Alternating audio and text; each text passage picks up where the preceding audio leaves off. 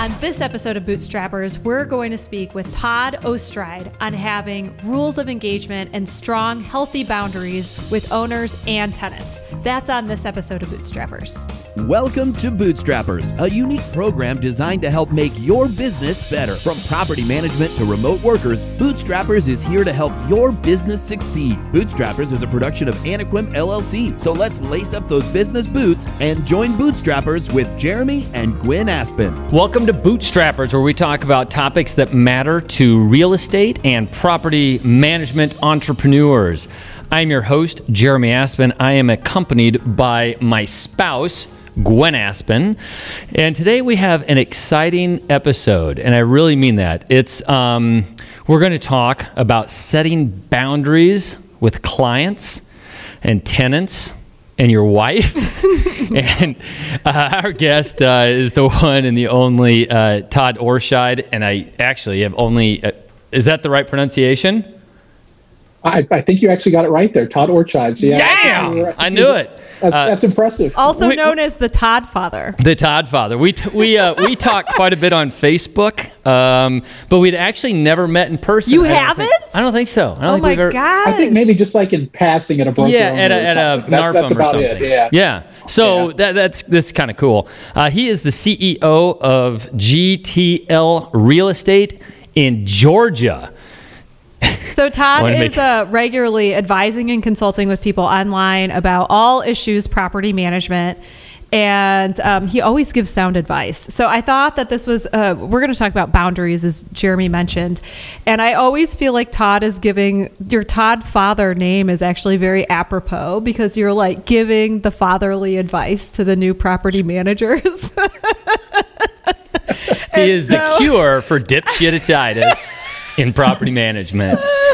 So I just thought, it would be a really good topic to get it out on Bootstrappers on what rules should be set, how you set them, and also what it means to the identity of a property management company, the value individuals feel like they bring to the table, and sometimes saying no if people don't get it.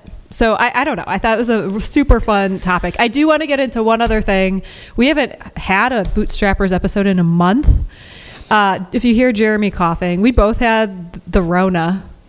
The Rona, we were dumb. We didn't wear a mask. We knew we were going to get it. No, we did not know, but we did know we were taking a chance. Kind of knew we were maybe going to get it. And then we got it. And Jeremy just had like the sniffles and this cough, and I was like on death's doorstep. And she has pneumonia. And I still have pneumonia. But anyway, so we didn't want you to think that we're not doing Bootstrappers anymore. New episodes every week, barring the Rona. But anyway, that's why we were gone. Anaquim is brought to you. Bootstrappers, that's the name of the show, is brought to you, powered by Anaquim. And at Anaquim, we help transform and scale your business. We help improve profitability.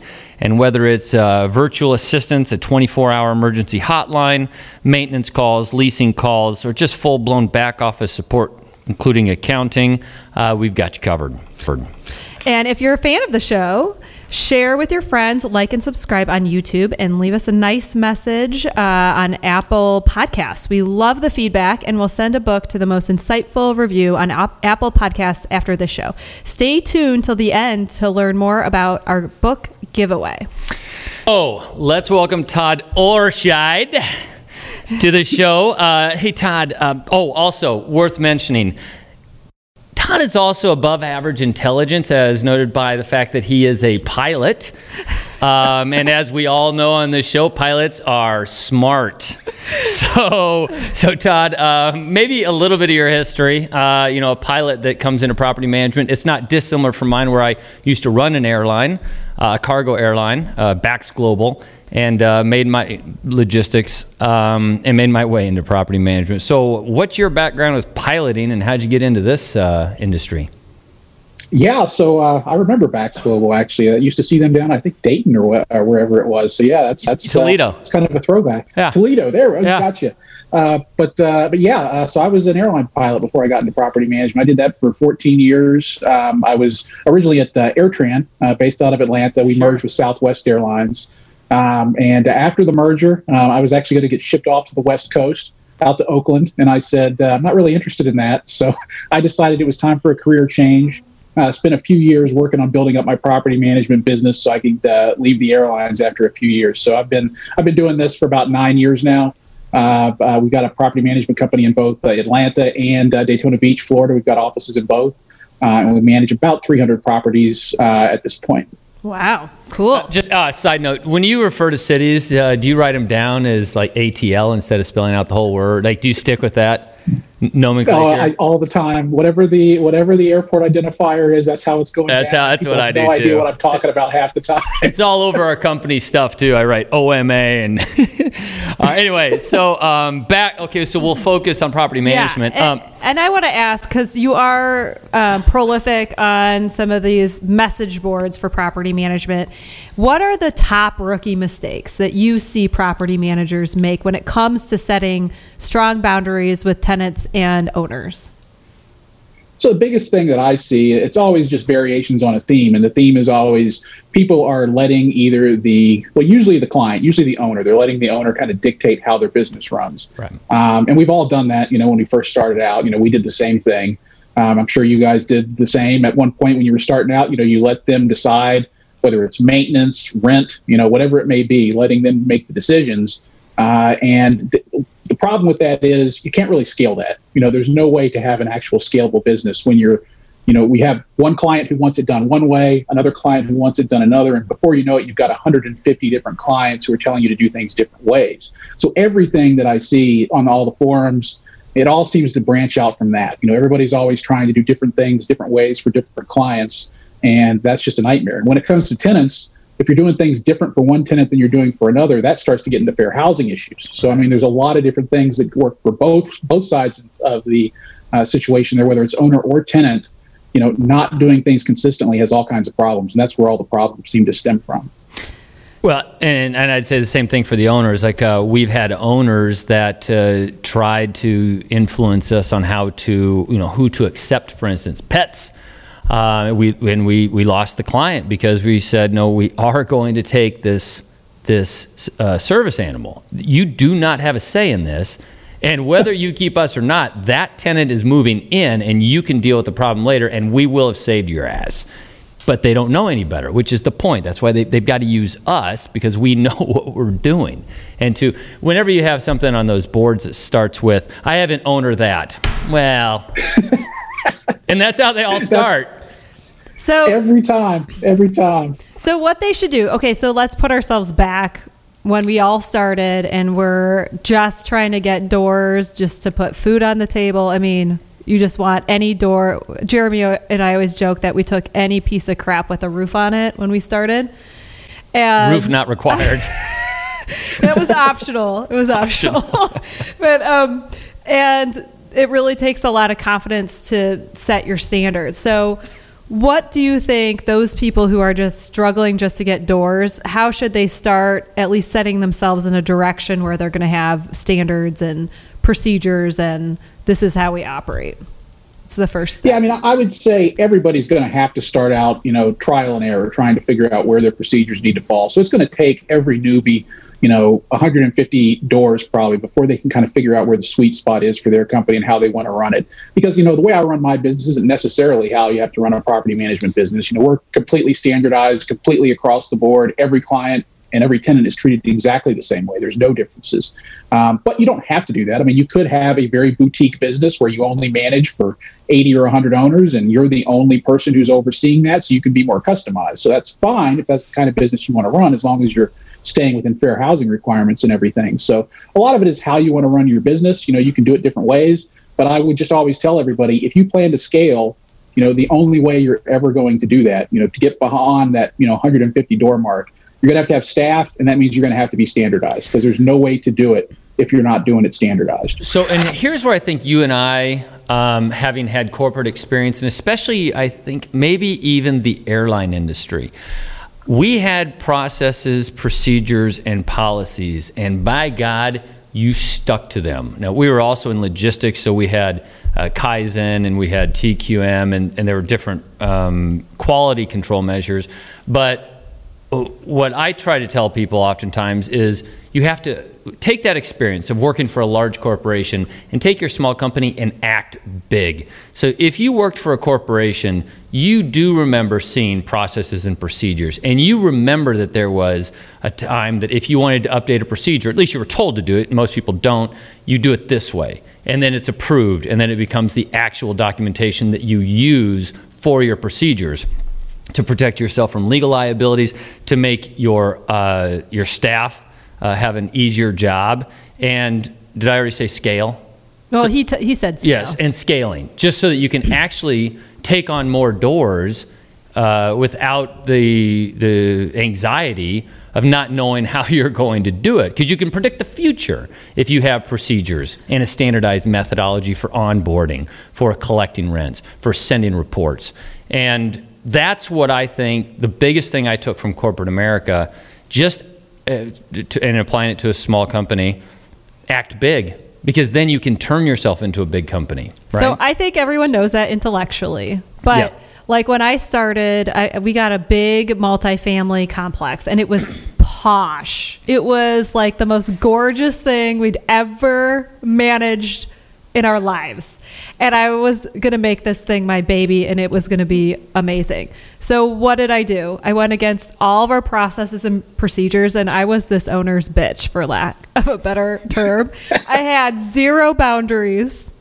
I let her walk all over me. If a vendor screwed up, then I would like clean the apartments myself, like in my fancy dress for the showings, and then I'd be like scrubbing the toilet. I mean, zero boundaries. She had my cell phone number. She dictated my life. So my point with that is that's a bad idea. Don't ever do that. Have higher standards than I did.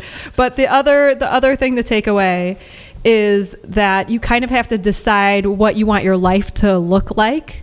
Like if you want this boutique company where you do everything for everyone, do you want to be on call for the rest of your life? Do you want people to treat you like crap? Like you kind of have to set the standards for how you're going to live your life and how you're going to let people treat you. And I think that's where people go wrong as well. So Todd, what do you do? Let's stick with owners for a second. Like what are the boundaries?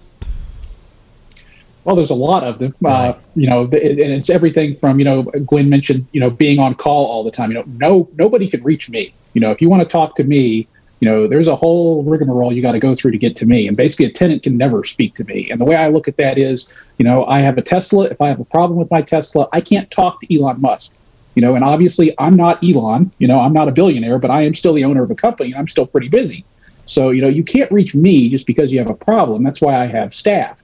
So, that's the first thing I always tell people is you have to set up this boundary where there's not an expectation that you're going to be on the phone at 1 o'clock in the morning with an owner just because there's an issue that's come up. There's people for that. I've got a call center that handles that, or, I've got customer service, there's other people to handle that. So, at first when we started the business, that was something we actually told people as a selling point. Oh, you'll have my cell phone number and you can reach me. And that was a nightmare. It sounded like a great selling point at first, but that's just, you cannot do that long term. Mm-mm. So, the first thing you got to do is set that boundary and set up your business so you have processes in place to deal with everything so nothing falls through the cracks. There's a customer support email address, there's a phone number people can reach, all that stuff is handled in a standardized way.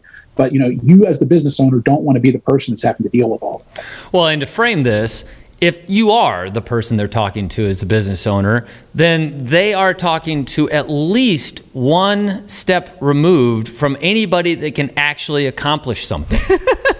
Right? I mean, it's not like I'm going to go in and take your rents. You're going to take the check and drop it off at somebody's desk that processes checks if you're at all adhering to basic procedures.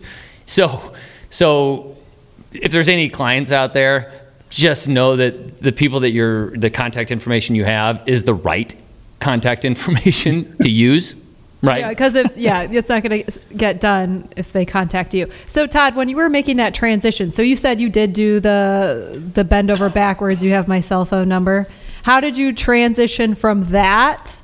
Because that's exactly where I was with this big multifamily complex, to having boundaries. Was that a hard transition? And how did you do it? It is difficult, just because, for one thing, all of your existing clients have your contact information. So it's really easy for everybody who you bring on. It's really difficult, though, to get everybody else who's already been with your company for a while to understand that there's a new way of doing things. So it will take some time. After you get switched over, you just kind of have to coax the clients into contacting the right person. And there'll probably be a transition period of there 6 to 12 months where you're going to have to work at getting people to understand where the right place to go is. I found that a great way to do it is to get, software like Help Scout or HubSpot or something like that. So you can have a customer service inbox where everybody knows. You can just send out a blast email to every client you have and say, hey, this is the new way to get in touch with us. And this is the fastest way to get an answer. I always emphasize that. This is the fastest way for you to find out. Because if you talk to me, you leave a voicemail on my phone, I might not get that for 3 days. But if you send the message to this customer support inbox, I got a staff member who will get back to you in an hour. So and that kind of directs them there. And something that we did is that if we had a phone system, pretty early VoIP phone system, and so even if we were the right people to talk to at the time, especially as a smaller company, we would have them go through an attendant to select what they were calling for. And then now all of those, 1, 2, and 3 might all come to one person. But when you grow, the client is going through the same procedure. They're selecting one and somebody else is answering the phone. And you can answer it from your cell phone with if you have the right software. With the app. Yeah. So that way, if I were to give any advice to someone starting out, it would be never give your cell phone number away. Ever. Ever. Get that VoIP system first and have them act like they're calling the main number, and then just have it connect to your cell phone. So I'll brag here. I never, ever once gave my cell phone out. Well, you're so lucky. Right? No, yeah. I didn't have to transition. He knew and had boundaries and standards before the rest of us. I had none. I had to grow into it. All right, about clients. How involved do you let them get in maintenance decisions? I do not, really? Basically. Right. So, that's kind of a big deal with us. And that was a big change that we did a number of years ago. And there was actually another property manager that in Texas who I spoke to really changed my philosophy on all this, because we would call owners for every little thing. If they wanted to have a $100 limit on repairs, we would put that in the contract and we'd call them for everything. I just thought that's how you had to do it. And then one day I was talking to this guy I know down in Austin, and he says, "Oh, I replace air conditioners. If it's broken, I just replace it. I don't ask anybody. I tell him after the fact that, hey, I replaced your air conditioner."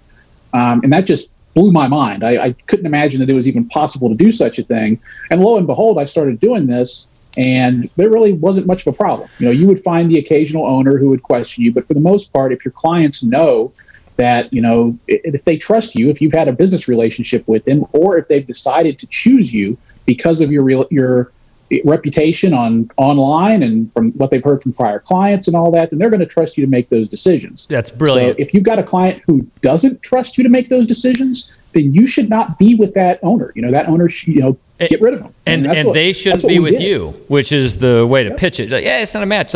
And there's this other thing that we've been doing now recently, which is budget-based dispatching. So we'll prepare the budget of what we would expect, because it's not rocket science. Year. We know the numbers for properties, right? Generally speaking, over an extended period of time. If you can create a budget and get an agreement with the owner that says, we will work to conform to these parameters established by the budget, and we'll call you when we start trending outside those numbers, because that allows you to do the things that you have to do. Because the owners that want to have a $100 limit, it costs $150. Us calling you because it's going to cost $150 saves you no money. It layers on top of our infrastructure, on top of our fixed cost, because we're talking to you. And there's no difference except that you're confused or you're frustrated or you weren't prepared for it because you didn't know what you were getting into when you bought the house.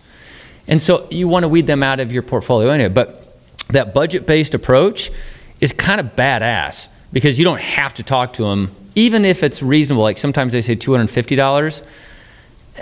Okay, but that's anything that gets a little bit more complicated than a toilet that's clogged, right? And then the other thing. Oh, go ahead, Todd.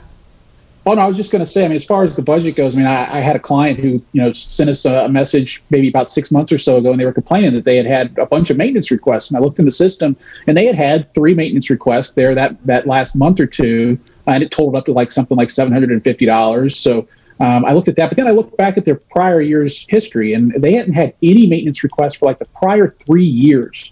So, when I went back to this owner, I said, if you look at, the average rental property, you're spending 10% of your rent every year in maintenance, consistently, if you look at it over the long term. So you've come out way ahead here. You haven't spent anything for years. So, you're not only have you not had too much maintenance, you're actually below the standard. So, that's the kind of thing where, like you say, if you're looking at it as a budget base, you can look at it and say, oh, this is either normal or it's not normal. So you set these maintenance budgetary parameters. But then the other thing that we're doing at Wistar, which is really making a difference, is having standard set meetings with the clients about their portfolio, because then they withhold their questions until the meeting, and then we're not on their time frame where they are emailing us every day, because some people are really high maintenance. They're not emailing us every day. We're like, oh well, we'll talk about it at our standard meeting. And they know that it will get addressed, and it just allows us to manage our schedule instead of being at the beck and call of the owners. So that's been a good change at Wistar, right, Jeremy? Yeah. So what do you guys do with your communication with owners? That's actually a great idea. We haven't thought of doing that. A lot of what we do is we've got it set up where people can schedule meetings with our staff just from an email link, basically. So if anybody needs to talk to somebody, all they have to do is click a link, set up a meeting on their time. They can pick a time right on the staff member's calendar that works for them, and we can talk to them whenever we need to.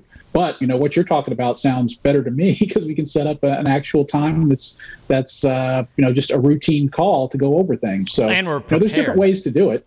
Yeah, exactly. And that's why we went to the scheduled meeting, because we kept having situations where an owner would call in, and then you're trying to figure out what's going on, talking to them over the phone, and it takes 10 times as long trying to sort through the statement and everything. If you can go through that beforehand, the owner sets a meeting time and they tell you what they're calling about, then you can get all that stuff prepared before the meeting. So it's a lot more efficient that way. Your keys, is that do you rekey everything, and do you let the owners have a copy of the key? Or absolutely not.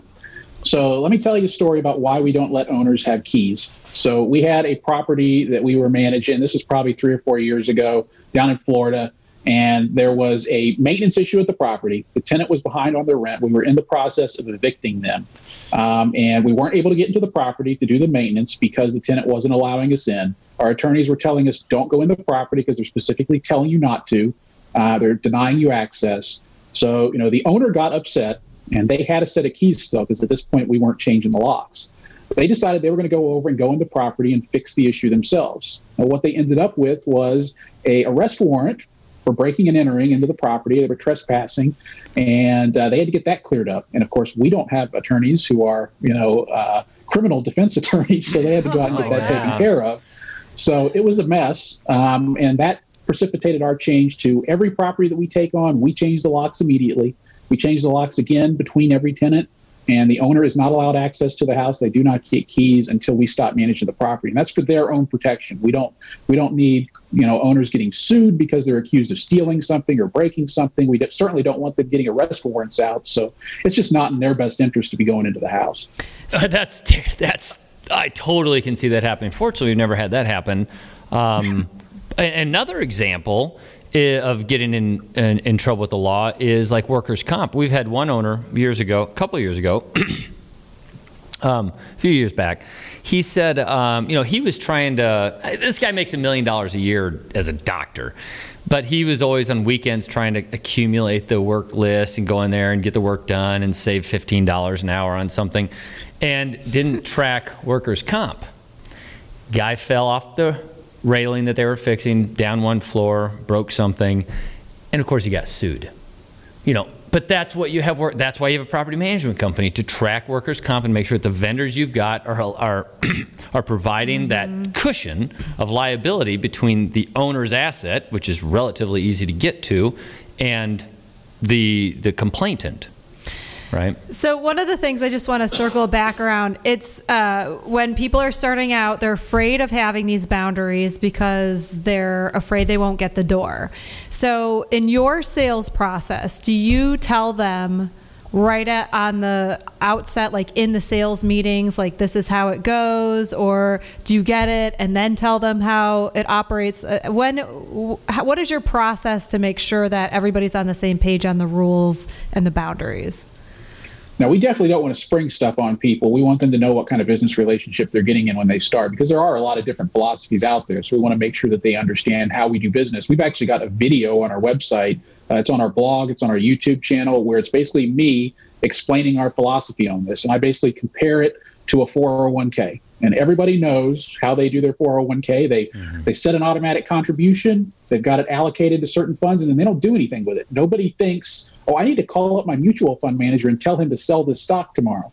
Number one, they won't take your phone call. But number two, just nobody thinks to do that. For some reason, everybody thinks for some reason they need to tell their property manager how to manage their asset. Right. And, that's not the way this should work. The property manager does this day in and day out. They know the laws. They know the best ways to handle things. They need to be trusted with handling this. We want the owner to understand that's our philosophy right up front. So if they're looking for someone who's going to be on the phone 24 hours a day on call and doing things whatever way they want, then that's not us. So we want to make sure we get that taken care of right at the front end, so we're not in a battle with them basically after we sign their door up.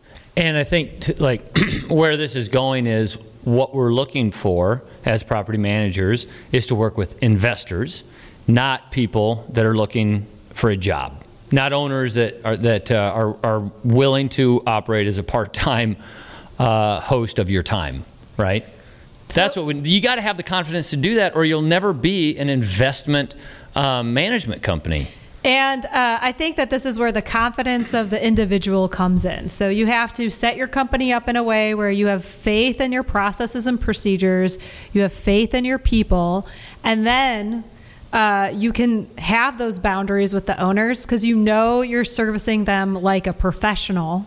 And that's when you back away from doing everything and anything and on call and having no boundaries. Would you agree, Todd? No, absolutely. And I would say it gets really easy on this after you do it the first couple times. So after you've told someone that's not how we do business, and they either, most of the time they'll actually say, okay, I understand. After you explain it to them, and then they'll conform to the way you want to do business, because most people understand you're the expert. And after you've had that happen a few times, your confidence will get boosted and you'll be more comfortable doing that again in the future. You will lose a few clients. We actually shrunk quite a bit. I actually got rid of a lot of clients we had. We used to be at 450 doors. We're down at about 300 now. But I will say our revenue is higher than it was when we were at 450 doors. And that's because we manage a better quality of property.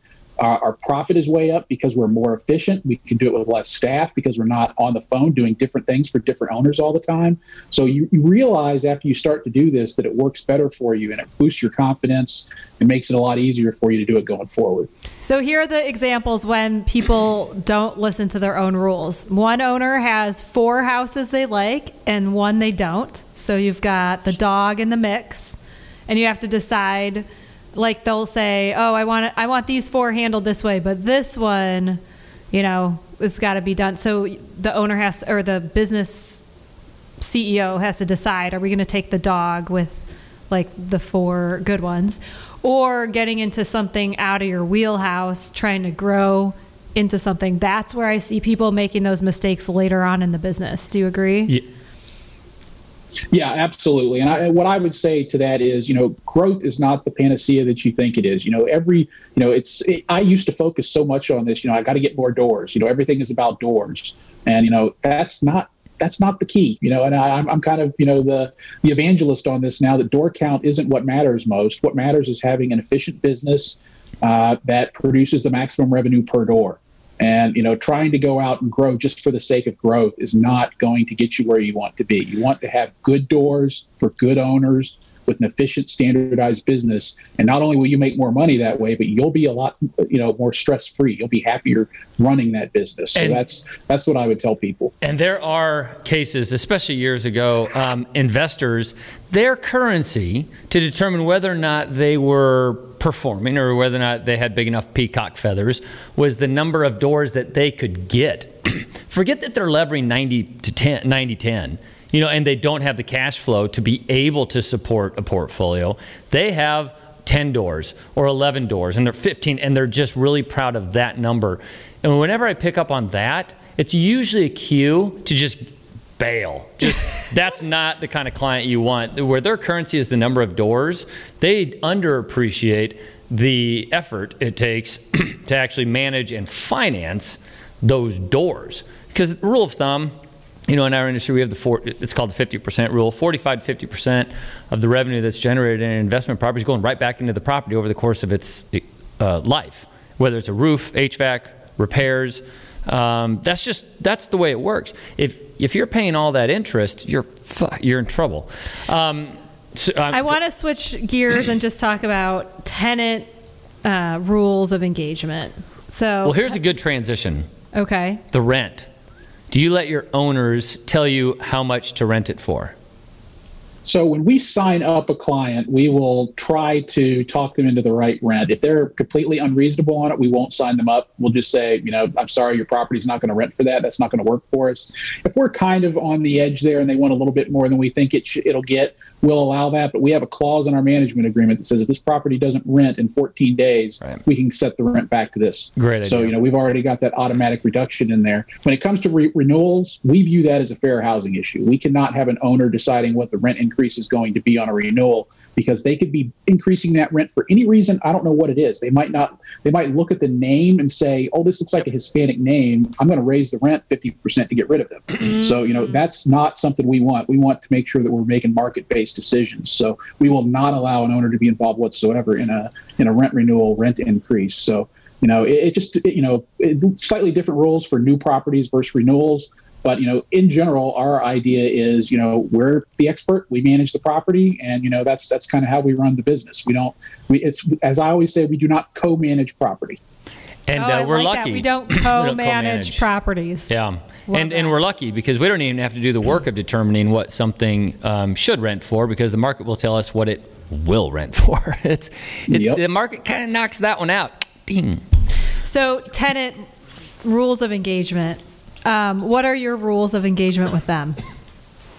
So, just in a general sense, one of our company's core values is fairness. So our basic idea is every tenant has to be treated exactly the same. So that means we have standardized procedures for everything, and we don't go outside that. So if a tenant comes to me and he wants to have a late fee waived, then it's real simple. Does the policy say I can waive that late fee, or does it not? It's a binary choice. It's really easy to see in the policy. I don't want anybody making subjective decisions. I don't want anybody looking at something and saying, well, I like this tenant, so I'm going to waive their late fee. I don't like this other tenant, so I'm not going to. That's not how we do business. So, our idea is everything's standardized. Decisions are really easy that way, and tenants are treated fairly that way. Everybody knows that they're not getting the short end of the stick because they're just getting treated like everybody else is. And you say, I think I read this, that you like to have all your communication on email. Is that true with the tenants? We do. Yeah, we prefer that because we've run into situations where, it's always a he said, she said thing if it's over the phone. And we have all of our phone calls recorded, which helps with that sort of thing. But it's really difficult to go back and listen through a 30-minute phone call. Yeah. It's really easy to run a search term through HubSpot and figure out what was said on an email. So we definitely prefer to have everything on email. There are circumstances where something's just a really complicated maintenance issue. We've got to call them up. But for the most part, we tell everybody to email us. And because of that, we put a big focus on our response time. So that's part of our scorecard every single Friday. I'm looking at what their response time is, and I expect them to be responding quickly. So, that's a big focus for us. But we do like it all to be done by email. Do you allow people to come into the office? So our office is appointment only now. That we actually started that pre-COVID. It was just kind of a coincidence that we started that about a month or two before COVID hit. But we found that that's much better. We don't need people just dropping by. Not many people did anyway. It wasn't a common thing, but when it did, someone would just hang out in the office for an hour, talking your ear off, and it was an efficiency killer. Especially if you have an attractive woman in the front. God. We always had guys like hanging out at it. So we did have an open office, and this is kind of a point I want to make about deciding what you want your company to be, because if you're wasting energy being something that you don't want to be, then you don't have the energy to become who you think your company should become. So we were taking on some multifamily that was pretty low income, and a lot of those people didn't have email addresses, and they didn't speak English, and so they needed to come in and fill out paper forms and applications and all that. And so we had an open door policy, but after a while, I felt like we were the Cricket cell phone store. Do you know what I'm talking about? Did you guys have those, those pay-as-you-go cell phone stores? Yep. That our office felt like that. Yeah. And so we said to ourselves, do we want, if this is our niche and this is who we want to be, then we can be the Cricket of property management, and everybody can roll through the office all day long and keep the front office people busy. Or we can close our doors, be appointment only, say goodbye to these very profitable clients with these big multifamilies, and cater to people who know how to use the internet. And we opted for that. But it was a big thing because we had to say bye to this owner that, the revenue was amazing for this property. And we made the decision to do without that. The other thing with vendors is vendors can waste people's time, and they would waste the front office ladies' time too. So we have the keys. Once a vendor needs a key, we put it in a lockbox outside the office, give them the code, and then they grab it without talking to anybody. Nice. Oh, that's so nice. And because they would, hey, what you doing this weekend? You look good, Brittany. Still Looking married? good today. Do you have a boyfriend? We're like, get out of here. And just to contrast a little bit, going back a second to having email be the one way that you get your service issues. We do it for the exact same reason that you have it funneled through email. We do it in order for a service issue to actually make it into production. It has to be entered as a work order through the software. So they can call our staff, which we have a customer service center. They type it in. When they hit save, the tenant gets an email with all of the content, so they have an opportunity to verify that the information's right.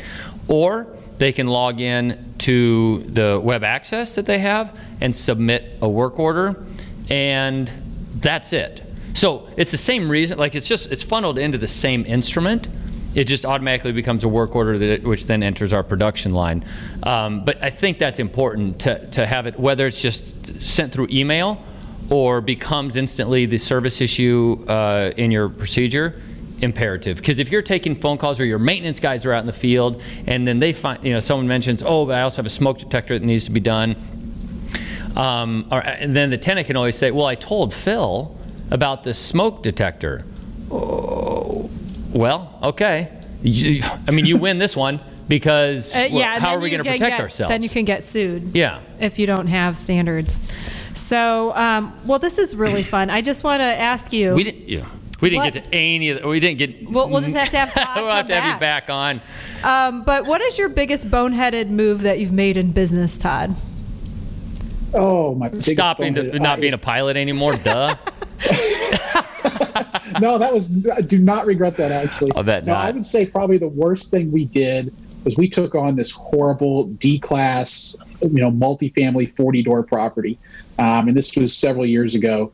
And it was basically the worst property in Griffin, which is a town south of Atlanta. And it ended up actually being bulldozed after we stopped managing it because it was in such bad condition. It was just a nightmare. And I knew it was a nightmare, and I shouldn't have taken it. I was telling myself in the back of my head, this is going to be a bad decision. And I didn't listen to myself. And I still took on that property. And we ended up with bad reviews. Oh, We yeah. ended up with lawsuits. It was a nightmare. It was the worst decision I'd ever made. And, I would just tell everybody, listen to the voice in the back of your head because it's telling you something for a reason. I'm gonna use this as an opportunity because I've never said it on the show, but one of my big bonehead mistakes was I took on exactly that same property in a different city. Just a piece of shit. Hold that thought because that's part of the story. So we're taking over on Monday. And I go to the property, pick up the keys. This is 15 years ago. We go pick up the keys. And while I'm at the old manager's office, I get a phone call from Channel 7. Okay, so I get a call from Channel 7 about the property, which is, about 16 blocks east of me, north of me. And then it's like, well, I'll meet you over there. And we're walking through the property. This is day one. I mean, I've never even seen the property at this point, and I was unfortunately the one that picked up the keys. So I'm walking through the place with the news guy, and this is the anchor because this was a big story because this was a big piece of shit. and so we're walking through, and so we look at one of the units about one of the complaints that came in, and he's like, well, Mr. Aspen, what do you think about there's fecal matter in the middle of the floor? And I turned to him and I said, Todd, that's his shit. That's not my shit. He put that shit in the middle of the floor. I didn't put it there. I'm not picking it up. And you can't expect me to. So we went back to my office and had a better conversation about, okay, look, this is our day one. Here's the quote. Here's what you can use. We took over today, and our whole objective is to make things better. But that is not my shit to clean up. And he just got the biggest kick out of it. It was a great defense, too. Anyway, but yeah, we've taken over.